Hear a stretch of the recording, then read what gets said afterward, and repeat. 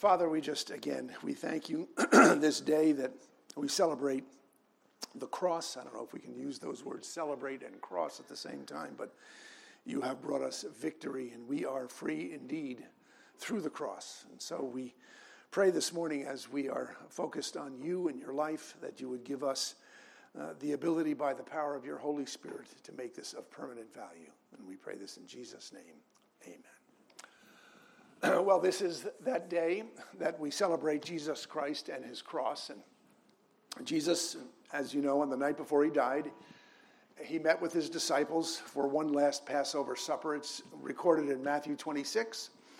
It says, "Now as they were eating, Jesus took bread and after blessing it, broke it and gave it to the disciples and said, 'Take, eat. This is my body.' And he took a cup, and when he had given thanks, he gave it to them, saying, 'Drink of it, all of you, for this is my blood of the covenant, which is poured out for many for the forgiveness of sins. I tell you, I will not drink again of this fruit of the vine until that day when I drink it new with you in my Father's kingdom.'" And so Jesus took the bread, and he took the wine, and he offered them up as symbols of his flesh and his blood, and then he asked the disciples to eat the bread, drink the cup, so that they might symbolically eat his flesh and drink his blood. And he asked them to repeat this remembrance on a regular basis. And this is what we call the Lord's table. And we celebrate the Lord's table by first meditating on what it is Christ did for us on the cross. And then by examining ourselves, and that means asking God's Holy Spirit to point out the areas that he's convicting us of sin. And then by confessing our sins and participating in the elements. John 6:53 says, "So Jesus said to them, 'Truly, truly, I say to you, unless you eat the flesh of the Son of Man and drink his blood, you have no life in you.'" And so we are following the life of Christ. We're following it in the Gospel of Mark. And we're up to the story of blind Bartimaeus. If you recall, Jesus is on the final stretch of his public ministry. He's entering Jericho, which is a town just outside of Jerusalem, and he's headed to Jerusalem to be crucified on our behalf. And so we pick up the story at Mark 10:46 through 52. And it says, "And they came to Jericho, and as he was leaving Jericho with his disciples and a great crowd, Bartimaeus, a blind beggar, the son of Timaeus, was sitting by the roadside. And when he heard that it was Jesus of Nazareth, he began to cry out and say, 'Jesus, Son of David, have mercy on me.' And many rebuked him, telling him to be silent. But he cried out all the more, 'Son of David, have mercy on me.' And Jesus stopped and said, 'Call him.' And they called the blind man, saying to him, 'Take heart, get up, he's calling you.' And throwing off his cloak, he sprang up and came to Jesus. And Jesus said to him, 'What do you want me to do for you?' And the blind man said to him, 'Rabbi, let me recover my sight.' And Jesus said to him, 'Go your way. Your faith has made you well.' And immediately he recovered his sight and followed him on the way." Well, Bartimaeus, he's crying out so loud that the crowds themselves are rebuking him. They're telling him to be silent. But Bartimaeus is no fool. I mean, even though he was blind, he could tell that there was a great deal going on in this crowd that's passing him by. He could sense the energy in that crowd as it centered around someone that he saw as maybe helping him find the key to sight. And when he heard that it was Jesus, he shouted out, "Son of David, have mercy on me." And Jesus hears his call, and he calls him back. And the crowd now turns its attention to blind Bartimaeus, telling him that the master now has called him forward. And so Jesus asks him what he wants, and Bartimaeus responds, "That I might see." It says, "And Jesus said to him, 'Go your way, your faith has made you well.'" Well, it turns out this is not Jesus' first blush with a blind man. And if you remember back just 2 chapters, Jesus has had a similar confrontation with a blind man who he heals by first spitting on his eyes and then placing his hands on them. We'll call this blind man number 2. Let me just refresh your memory. This is Mark 8:22. It says, "And they came to Bethsaida, and some people brought to him a blind man and begged him to touch him. And he took the blind man by the hand and led him out of the village. And when he had spit on his eyes and laid his hands on him. He asked him, "Do you see anything?" And he looked up and said, "I see people, but they look like trees walking." Then Jesus laid his hands on his eyes again, and he opened his eyes. His sight was restored, and he saw everything clearly. Okay, that's blind man number 2. John's gospel describes a third encounter with a different blind man. We'll call him blind man number 3, and this is found in John 9. It says, as he passed by, that's Jesus, he saw a man blind from birth. And his disciples asked him, "Rabbi, who sinned, this man or his parents, that he was born blind?" Jesus answered, "It was not that this man sinned or his parents, but that the works of God might be displayed in him. We must work the works of him who sent me while it is day. Night is coming when no one can work. As long as I'm in the world, I am the light of the world." And having said these things, he spit on the ground and made mud with the saliva. Then he anointed the man's eyes with the mud and said to him, "Go wash in the pool of Siloam," which means sent. So he went and washed and came back seeing. Well, the blindness that Jesus is dealing with here in each of these cases, it's physical. But it's also symbolic of something that afflicts every single son or daughter of Adam, and that is congenital spiritual blindness. Every one of us is born spiritually blind due to the son of Adam. Now, Adam's fall in the Garden of Eden took away our ability to see spiritual things clearly. And for as long as Adam and Eve fellowshiped with God in the garden before the fall, they both enjoyed a type of 20/20 spiritual vision that let them see, let them understand exactly what they were put on earth for. And that's the glory of God. I mean, all of creation was designed to reflect God's character and his attributes, his glory. And far greater than the mountains and the seas and the stars and the creatures that God had created was this one creature who he had created without sin in the very image of God. Well, that was Adam and Eve. And when Adam ate that forbidden fruit, he sinned, he lost his perfection, and he forever altered his relationship with God. And where before there was unbroken fellowship, there was now this vast distance between a perfect God and his no longer perfect creation. And part of the consequence of that imperfection is this blindness. And it's a blindness that each of us is born with. It's a blindness that Jesus announced that he was coming to address. Think about this. This is Jesus' very first declaration, his first public ministry. He's announcing to his congregation in Nazareth what his intentions are. And he says, "The Spirit of the Lord is upon me because he has anointed me to proclaim good news to the poor. He has sent me to proclaim liberty to the captives and recovery of sight to the blind." See, blindness was this disease that we were all afflicted with, the disease that Jesus had come to heal us of.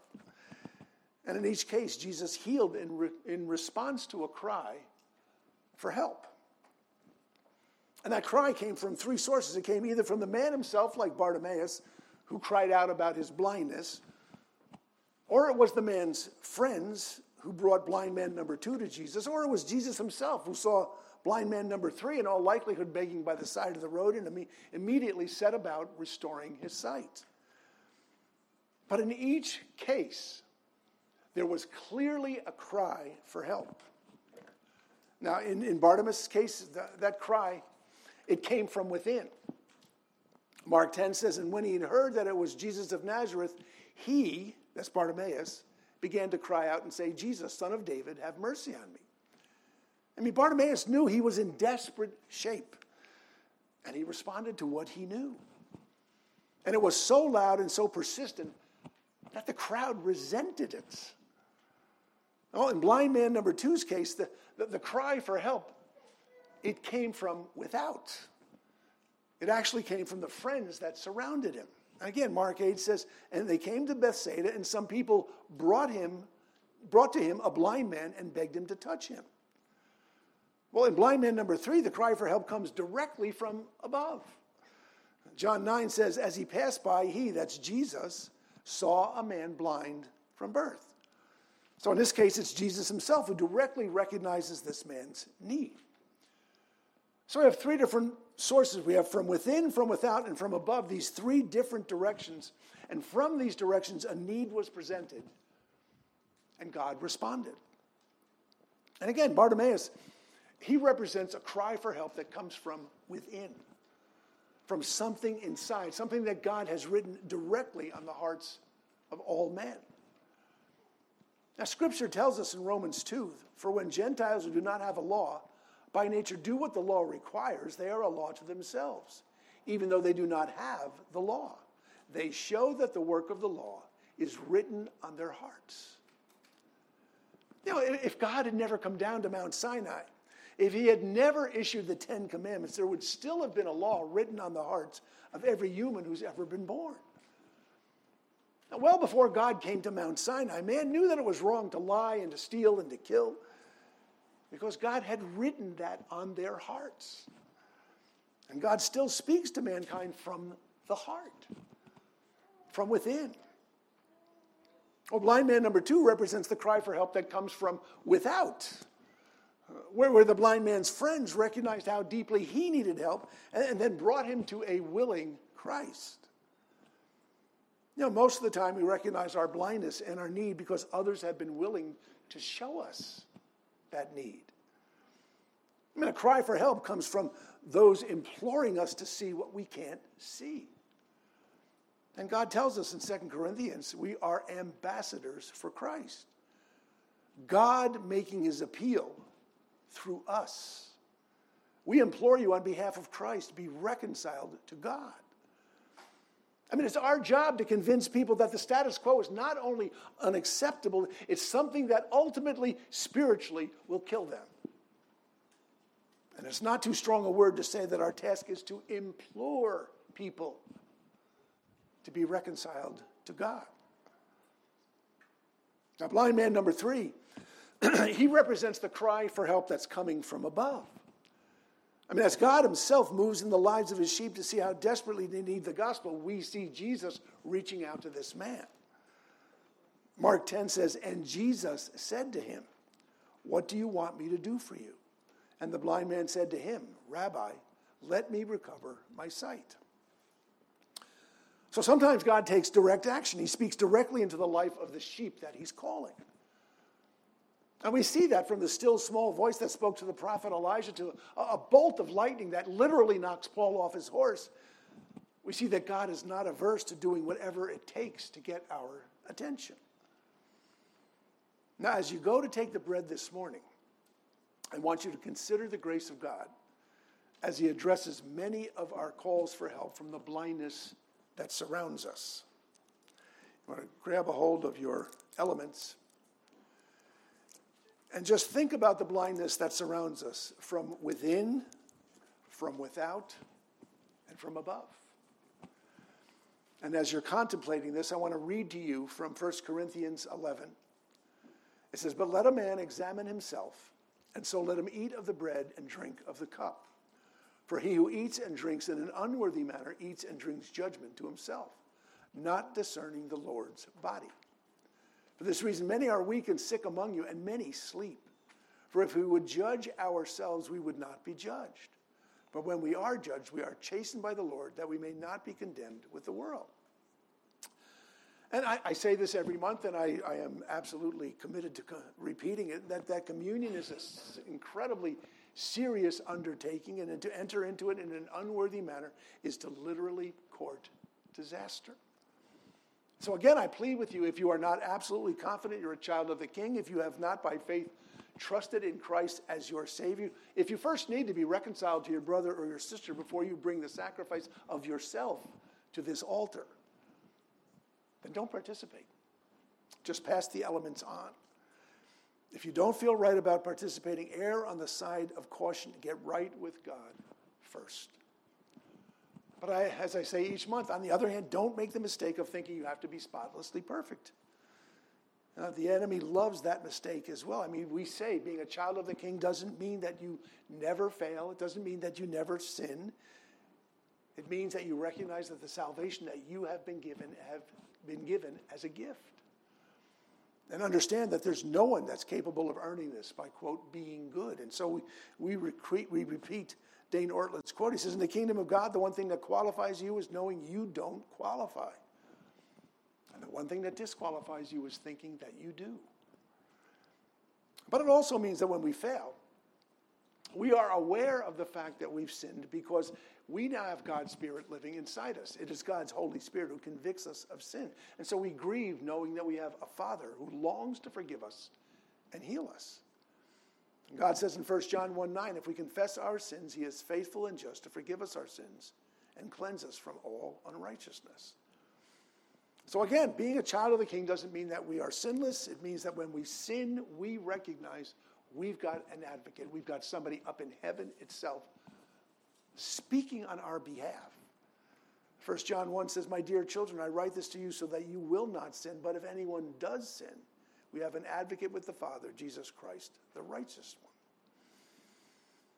And so because we own Jesus' righteousness, we own that foreign righteousness. It belongs to us by faith. So because we own that, we are free to eat from this table. And so if you love your Lord, don't deny yourself the privilege that Jesus purchased for you. He lived the life that we were supposed to live and died the death we all deserve to die in our place, just so that we could be worthy of this. And so as we are about to approach it, just ask God for the ability to truly perceive, to truly understand this blindness that belonged to us at the start and the blindness that's now surrounding us. 1 Corinthians 11:23 says, for I received from the Lord what I also delivered to you, that the Lord Jesus on the night when he was betrayed took bread, and when he had given thanks, he broke it and said, this is my body which is for you. Do this in remembrance of me. So take and eat.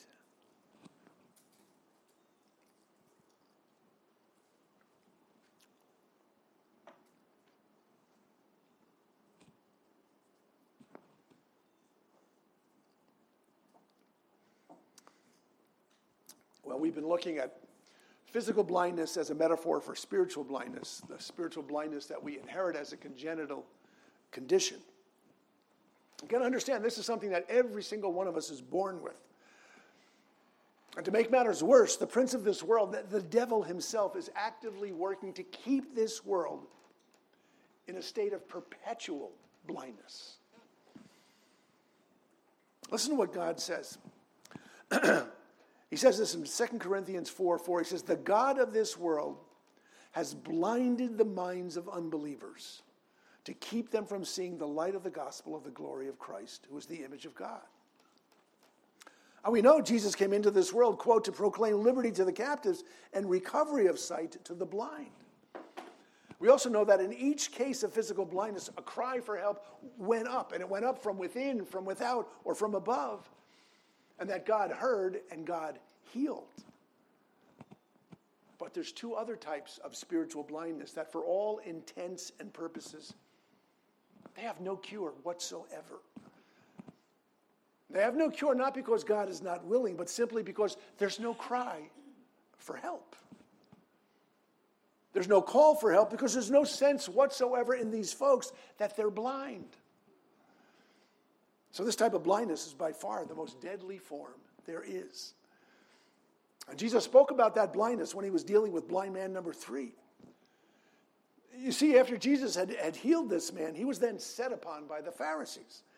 And again, they were furious because Jesus had healed somebody on the Sabbath.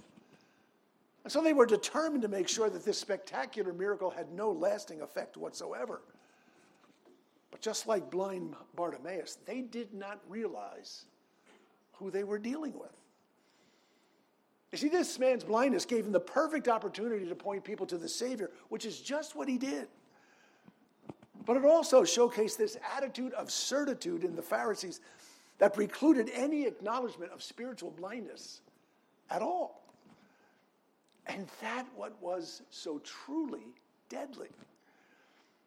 And so we pick up the story after it's become common knowledge that this man who everyone has known for years is blind is now fully sighted. This is John 9:18. It says, the Jews did not believe this about him, that he was blind and received sight, until they summoned the parents of the one who had received his sight. They asked him, is this your son, the one you say was born blind? How then does he now see? We know this is our son and that he was born blind," his parents answered. "But we don't know how he now sees. And we don't know who opened his eyes. Ask him. He's of age. He'll speak for himself." His parents said these things because they were afraid of the Jews, since the Jews had already agreed that if anyone confessed him as Messiah, he would be banned from the synagogue. Now, we have to understand, to be banned from the synagogue is to be banned from every single aspect of Jewish life. I mean, it's to be cut off socially, economically, and spiritually. It's so terrifying a prospect that the blind man's own parents are willing to throw him under the bus rather than be subjected to that kind of punishment. I mean, the one who truly had no fear whatsoever in this was, in fact, the blind man. Again, let me read. It says, "So a second time they summoned the man who had been blind and told him, 'Give glory to God. We know this man is a sinner.'" Speaking of Jesus. He answered, "Whether or not he's a sinner, I don't know. One thing I do know, I was blind, and now I can see." Then they asked him, "What did he do to you? How did he open your eyes?" "I already told you," he said, "and you didn't listen. Why do you want to hear it again? You don't want to become his disciples, do you?" Oh, this is nothing less than a biting, satirical rebuke from a man the Pharisees considered to be lower than pond scum. I mean, this guy's not only fearless, he's making them look like absolute buffoons. And so they're outraged. They ridiculed him. "You're that man's disciple, but we're Moses' disciples. We know that God has spoken to Moses, but this man, we don't know where he's from." "This is an amazing thing," the man told them. "You don't know where he's from, yet he opened my eyes." You see, the blind man knew who he was talking to, and he knew that there would be dire consequences, and yet he continues to boldly speak the truth. He says, "We know that God doesn't listen to sinners, but if anyone is God-fearing and does his will, he listens to him. Throughout history, no one has ever heard of someone opening the eyes of a person born blind. If this man were not from God, he wouldn't be able to do anything." I mean, his logic is absolutely compelling, but again, logic is not what turns souls to Christ. It just drove them deeper and deeper into their blindness and rage. "You were born entirely in sin," they replied, "and are you trying to teach us?"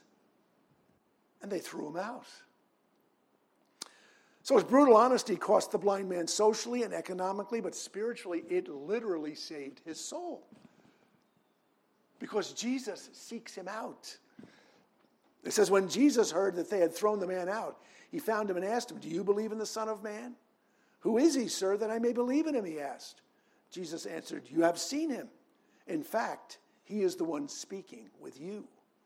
"I believe, Lord," he said, and he worshiped him.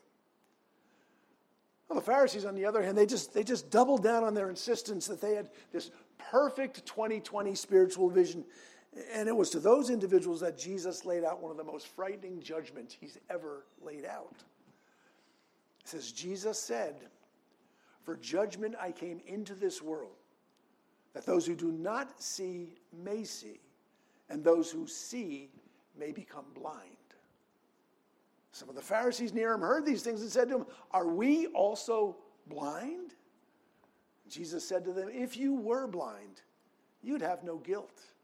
But now that you say we see, your guilt remains." You see, there's a spiritual principle that applies here.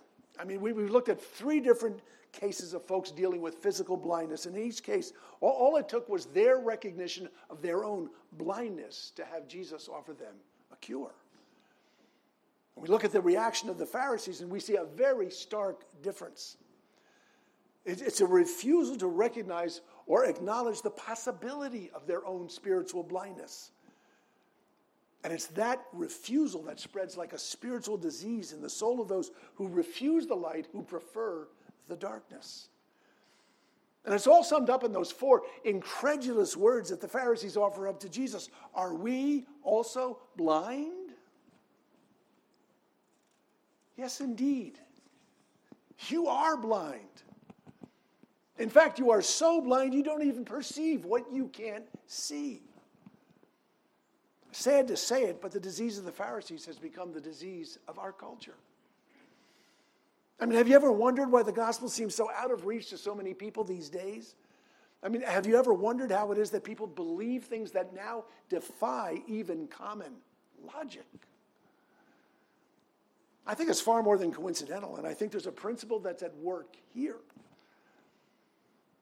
You know, Jesus once told a parable about talents that were given out 5 to one, 2 to another, and 1 to a third. And at the end of the story, we learned that the party that received the 1 talent refused to put it to work, and instead he buried it in a field because he claimed the master was a hard taskmaster. And the 5-talent servant and the 2-talent servant, at the end, they both get equally rewarded because they faithfully put to work the gifts that they were given. But the 1-talent servant, the one who refused to use the gift that he was given, he was cast into outer darkness. And the story details God's expectation of how we are to use the gifts that he's given to us. And Jesus, in telling the story, he states a principle that applies equally to this idea of spiritual blindness. Listen carefully to what he says. He says, "For to everyone who has, more will be given, and he will have an abundance. But from the one who has not, even what he has will be taken away." Now, I call this the principle of negative equity. And what God is saying here is that if you refuse what he's given to you to perceive the kingdom, whether it be individuals or insight or an understanding of the ability to see itself, if you refuse that not only do you not gain the kingdom, but you lose the ability to even perceive the kingdom. And what God is saying here is that the ability to see, the ability to perceive on a spiritual level is fluid. And the more times you are willing to see what is right in front of your eyes, the more insight, wisdom, and ability you will receive. The more spiritual insight you will be given. However, the more you refuse to see what's right in front of your eyes, the more your capacity to see is going to be diminished. Let me repeat what Jesus said. "For to everyone who has, will more be given, and he will have an abundance. But from the one who has not, even what he has will be taken away." And the Pharisees' refusal to see what was right in front of their eyes caused them to lose the very capacity to see. And every time they refused to see, they diminished their sight capacity accordingly. Now understand that same principle applies to our culture and to our country. And for the last 50 or 60 years, we have systematically been shutting God out of our public square, of our schools, of our culture, out of creation itself, and even out of our churches. If refusing to see causes us to lose the ability to see, then it begins to make sense that we're in a culture that is falling free fall in its inability to see not just the truth, but to see simple, childlike logic. Men can have babies. Boys can be girls. Girls can be boys simply by drugs and surgery. I mean, clearly the ability to see reality in our culture has been greatly diminished. And in addition to that principle of acquired spiritual blindness, we have the ongoing work of the prince of this world who is actively blinding the eyes of unbelievers. And then we add to this a third level, something that we find particularly appropriate to this day and age, something that God said in 2 Thessalonians 2. Listen to what he said. He said, "The coming of the lawless one is by the activity of Satan, with all power and false signs and wonders, and with all wicked deception for those who are perishing, because they refused to love the truth and so be saved. Therefore God sends them a strong delusion, so they may believe what is false, in order that they may be condemned who did not believe the truth, but had pleasure in unrighteousness." See, the final phase of that negative equity that results from refusing to see what is right in front of your eyes is a strong delusion that takes the place of the truth that you've been rejecting. I think it should come as no surprise to most of us that we're living in an era once described by G.K. Chesterton as a time when, quote, a man had to believe something no normal man would believe. Now, Lynn Vincent, writing in World Magazine just this week, describes these times by saying, quote, killing unborn babies is health care. Child mutilation promotes mental health. Helping people commit suicide is compassionate. So is euthanizing the sick and disabled. These and other equally insane positions, once propounded mainly by activists and edgy academics, are now mainstream. Tens of millions are living in a miasma of lies, a spiritual matrix. I see that word blind, that word perfectly describes our spiritual state when Jesus came to rescue each of us. I mean, Jesus said, I came into this world for judgment in order that those who do not see will see, and those who do see will become blind. Now, the blind man of John 9, he had a physical handicap. Ours is far more deadly because ours is spiritual. We live in a gospel-saturated culture that has no idea what the real gospel is. I mean, your friends, your neighbors, your colleagues, they still think that the Christian way to heaven is by doing good works and being nice. They're convinced that as long as their good deeds outmatch their bad deeds, and they're willing to give a nod to cultural aspects of Christianity, then they should be safe and secure and on their way to heaven when they die. They are spiritually as blind as the Pharisees were. And like the Pharisees, they really have no interest or desire in being given the ability to see. And that is the challenge that we who have been given the gift of sight have to deal with. You see, it's really no different today than it was 2,000 years ago, and the gospel remains the same. I mean, the gospel is that God and man were separated by the sin of Adam, and it made it impossible for an imperfect man to fellowship with a perfect God. And it was resolved by God himself becoming one of us, living a perfect life, and then offering that life up on a cross so that we, by faith, could place our trust in that sacrifice and thereby inherit Christ's righteousness as our own. And so once again, just like Adam was originally, we too can become capable of fellowship with God in heaven. I mean, it's a very simple story because it's a very simple gospel. But the task is not simple at all. You see, we who have been given sight have been called to offer that sight to those who are blind. And it's only by the grace of God that it's going to make any sense. But it's no different today than it was back in Jesus' day. And the gospel begins to make sense only when by God's grace we are willing to cry out, whether it's from without or within or above. We have to recognize our blindness. A blindness that precluded us understanding that what divides people in God's eyes, it's not who's good and who's bad. It's not that at all. It's who is blind and who can see. I mean, the vast majority of people are blind to the fact that in God's economy, there's no such thing as good and bad, but only those who know they are bad and those who don't. Those who know they are bad, they cling to Jesus, knowing that he alone is the source of their righteousness. But those who don't know that they're bad are those who think that their lives or their obedience or their religious behavior is what makes them worthy enough for heaven. They are, in Jesus' eyes, blind to their own blindness. And it only gets worse. What little light they have, Jesus says, is going to be taken away. Jesus says those who do see will become blind. And we are, all of us, a picture of these blind men. Every single one of us suffered from a congenital spiritual blindness. And at some point in our spiritual lives, there was a cry for help that came from within, without, or above. It was a plea for God's grace. And because we cried out in our weakness, we received the sight that Jesus alone can give. We also face that exact same challenge that blind Bartimaeus faced. You see, the more he cried out in his blindness, what happened? The more he was told, shut up.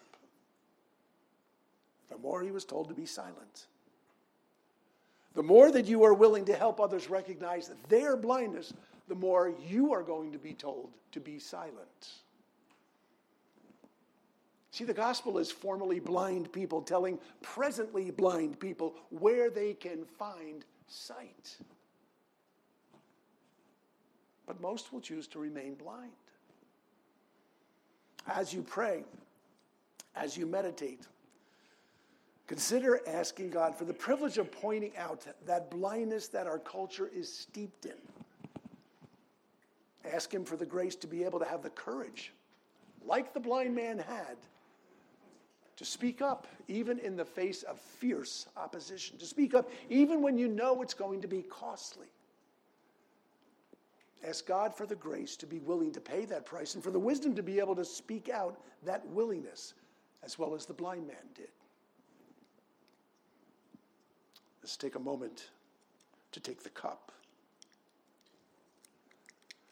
1 Corinthians 11:25 says, in the same way also, he took the cup after supper, saying, this cup is the new covenant in my blood.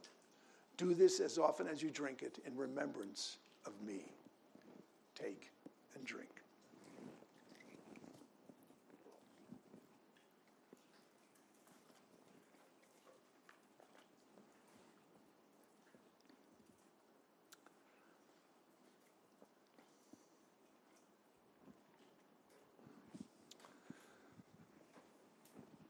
I want to shift gears a little bit for this part. This is the heart, hands, and feet part. This is the part where we try to understand some kind of way that we can put into practical application what it means to remember Christ and his sacrifice. And I want to open up this brief section with a fairly lengthy scripture that I want to read. I think you'll get where I'm going when I read it. It says, this is 1 Corinthians 12:14 through 28. It says, for the body does not consist of one member, but of many. If the foot should say, because I'm not a hand, I do not belong to the body, that would not make it any less a part of the body. And if the ear should say, because I'm not an eye, I do not belong to the body, that would not make it any less a part of the body. If the whole body were an eye, where would be the sense of hearing? If the whole body were an ear, where would be the sense of smell? But as it is, God arranged the members in the body, each one of them as he chose. If all were a single member, where would the body be? As it is, there are many parts, yet one body. The eye cannot say to the hand, I got no need for you, nor again the head to the feet, I have no need of you. On the contrary, the parts of the body that seem to be weaker are indispensable. And on those parts of the body that we think less honorable, we bestow the greater honor. And our unpresentable parts are treated with greater modesty, which our more presentable parts do not require. But God has so composed the body, giving greater honor to the part that lacked it, that there may be no division in the body, but that the members may have the same care for one another. If one member suffers, all suffer together. If one member is honored, all rejoice together. Now you are the body of Christ and individually members of this. I want to relate this to Andy. Because I was thinking about Andy, I was thinking about bodies, and I was thinking about body parts. And the first thing that I thought of is Andy is a hand and he's a foot. Because if you ever needed to have somebody lend a hand physically, if you ever needed something done, Andy's the kind of person you would call up. And instantly, his instant response to Andy, can you do this? Can you do that? Can you do this? Yeah, sure. That's Andy. But Andy's also an ear. I don't know if you know this, but one huge blessing for me as a pastor is to have a congregant who actually listens and listens intently. And this happens frequently. Andy can quote statements from my messages that I have long forgotten because he makes it his business to listen and to listen intently. But Andy's also a tongue. It was a real blessing last spring to see Andy take over the adult Sunday school for a while. And you could tell that he put his heart and his soul into putting out every single lesson that he studied hard and he studied long. And one verse from this scripture has become all too real, I think, to all of us, but especially to Darcy and the kids, and that is verse 26. If one member suffers, all suffer together. And I think all of us feel united in one thing. We feel united in the pain we feel for Andy and Darcy and Philip and Michael and Sarah and Hannah. I've said it before, I'll say it again. We all feel gut punched. Of course, we don't feel to the extent that Andy is feeling, but I believe spiritually we are entering into that kind of place where we feel as a body of Christ when one member is suffering. And I tell you, I think it turns out there's lots of people in this body that are suffering. There's a lot of pain going around, a lot for everyone, economically and every other way. But I see this as God calling us to another level, as kind of a wake-up call to us as the body of Christ. Like I said, there's a lot of other folks in this body that need strength and help and care.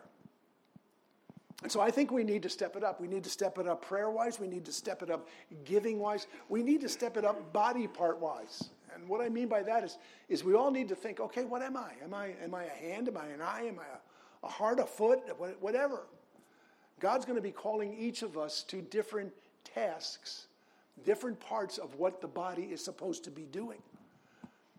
And in fact, one of the things that we just got this past week, we came to the VBS, and if you came to the closing ceremony, you saw hundreds of boxes of cereal up in the front here. There's a lot of people just outside those doors who are not even getting enough to eat because they can't afford to.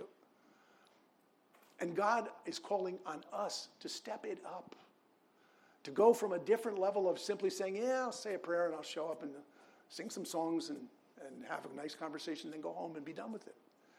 God's saying, no, there's a lot more to the body than simply that. It's finding out what part am I, what body part am I in this, and how can I make that body part work for this whole body? That's what I think God is calling on us to do. But I want to share with you this morning, Steve had a testimony of just what happened with all of those boxes of cereal there was hundreds of boxes of cereal that was here. Steve, why don't you share with? Right. Good morning, everyone. Is this on? Check. Cash. Yeah, there you go. All right. Well, as you all know, we had a great week of VBS, and we want to praise God for that. And each year, our VBS picks a mission to support where the kids come in with all their loose change and any money they can find on the floor or under the couch cushion. They just bring it all in, and we wrap it up and send it out to support a mission. Now, this year's VBS, we took a lot of time to get a lot of encouragement from our missionaries overseas to teach our kids that God wants to use them to be missionaries right now, right here. You don't have to wait to be a certain age. God could use you right now, right here. And so in that light, the mission that we chose to support was the Drew United Methodist Food Pantry. That's run by Al and Patty Gessner. And so the kids would bring in their offering every day, and it'd be counted up, and the team would go out to ShopRite and buy boxes of cereal, and all throughout the week we're watching boxes get higher and higher in these big stacks of boxes. And I thought, when the VBS was over, they collected more than like 260 boxes of cereal. They raised just under $700 and 260 boxes of cereal. So the food pantry runs on Saturday mornings. So we bagged it up on Friday night, and I put it in the back of our large truck, and I'm driving it over, and I thought, we're going to be a blessing. We're going to really be a blessing to these people. And what I didn't realize on my way over was the super blessing that we would get in return, and it's something I want to share with all of you today. So I pulled up to the food pantry, and I'm telling you, we have a big truck. This thing was packed with cereal boxes, and they were all bagged up, but it was just a big mound of cereal boxes. And Al comes out of the food pantry, and as I'm approaching him, like tears welled up in his eyes. And I was looking at him, I'm like, it's just cereal, and he's like, Steve, let me tell you a story. And he said, the demand at the food pantry has been great these last few months. People in our community are on a fixed income. As the price of food continues to soar, there's just more and more people that need help. And so they're servicing up to 40 families every weekend. And they said it keeps growing. And they said last week we went to prepare for the upcoming Saturday, and we didn't have any food. And we went to call and put in an order at the local food bank. And they wouldn't let us put the order in. And he said because someone in the church forgot to pay the bill. So they wouldn't let us order any food. So last minute, we scraped up whatever money we could find, whatever money we had. We went down to Save-A-Lot. We bought everything that we could possibly buy. And the line, there was 49 families lined up. And they said the food went fast. And he said, we were on the verge of having to turn people away, which is something we've never had to do. Never. We were out of food, and we were at that place, like, what do you do? And he goes, Steve, I said a prayer. I said a prayer. And he said, as soon as I was done praying, a truck that size, pointing at my truck, pulled up with over $1,000 worth of groceries. $1,000 worth of groceries. Right at that last minute. It's like, you read about those things, about the orphanage and things like that, but it's, $1,000. And he said we were, just at the right time, God provided $1,000 worth of groceries. And he says, now come inside the pantry and look at our cereal section. So I went in there and I said, I'm looking around like, there's nothing here, Al. And he's like, that's right. I just packed the last box of cereal. And now I have a truckload. So God is so good, and the lesson in all this is really it's by giving that you receive. You hear these things, you go put yourself out there to help other people, and when you're in your lack, God shows up in powerful ways. So thanks for listening. Thanks for letting me share. You bet. Okay, let's pray, folks. Father, I thank you for the body of Christ. I thank you for the fact that you are willing to use broken vessels like us to be able to bring glory to you, and that's not an easy thing. And so I pray this morning, Lord, that each and every one of us would examine what role you have for us, what part of the body we are, and I pray that we'd all be seeking ways that we can maximize what it is that God has for us at this time, whether we're a hand or a foot or an eye or an ear. I pray that you would give us the heart and the desire and the passion to be the body of Christ. And I pray this in Jesus' name. Amen.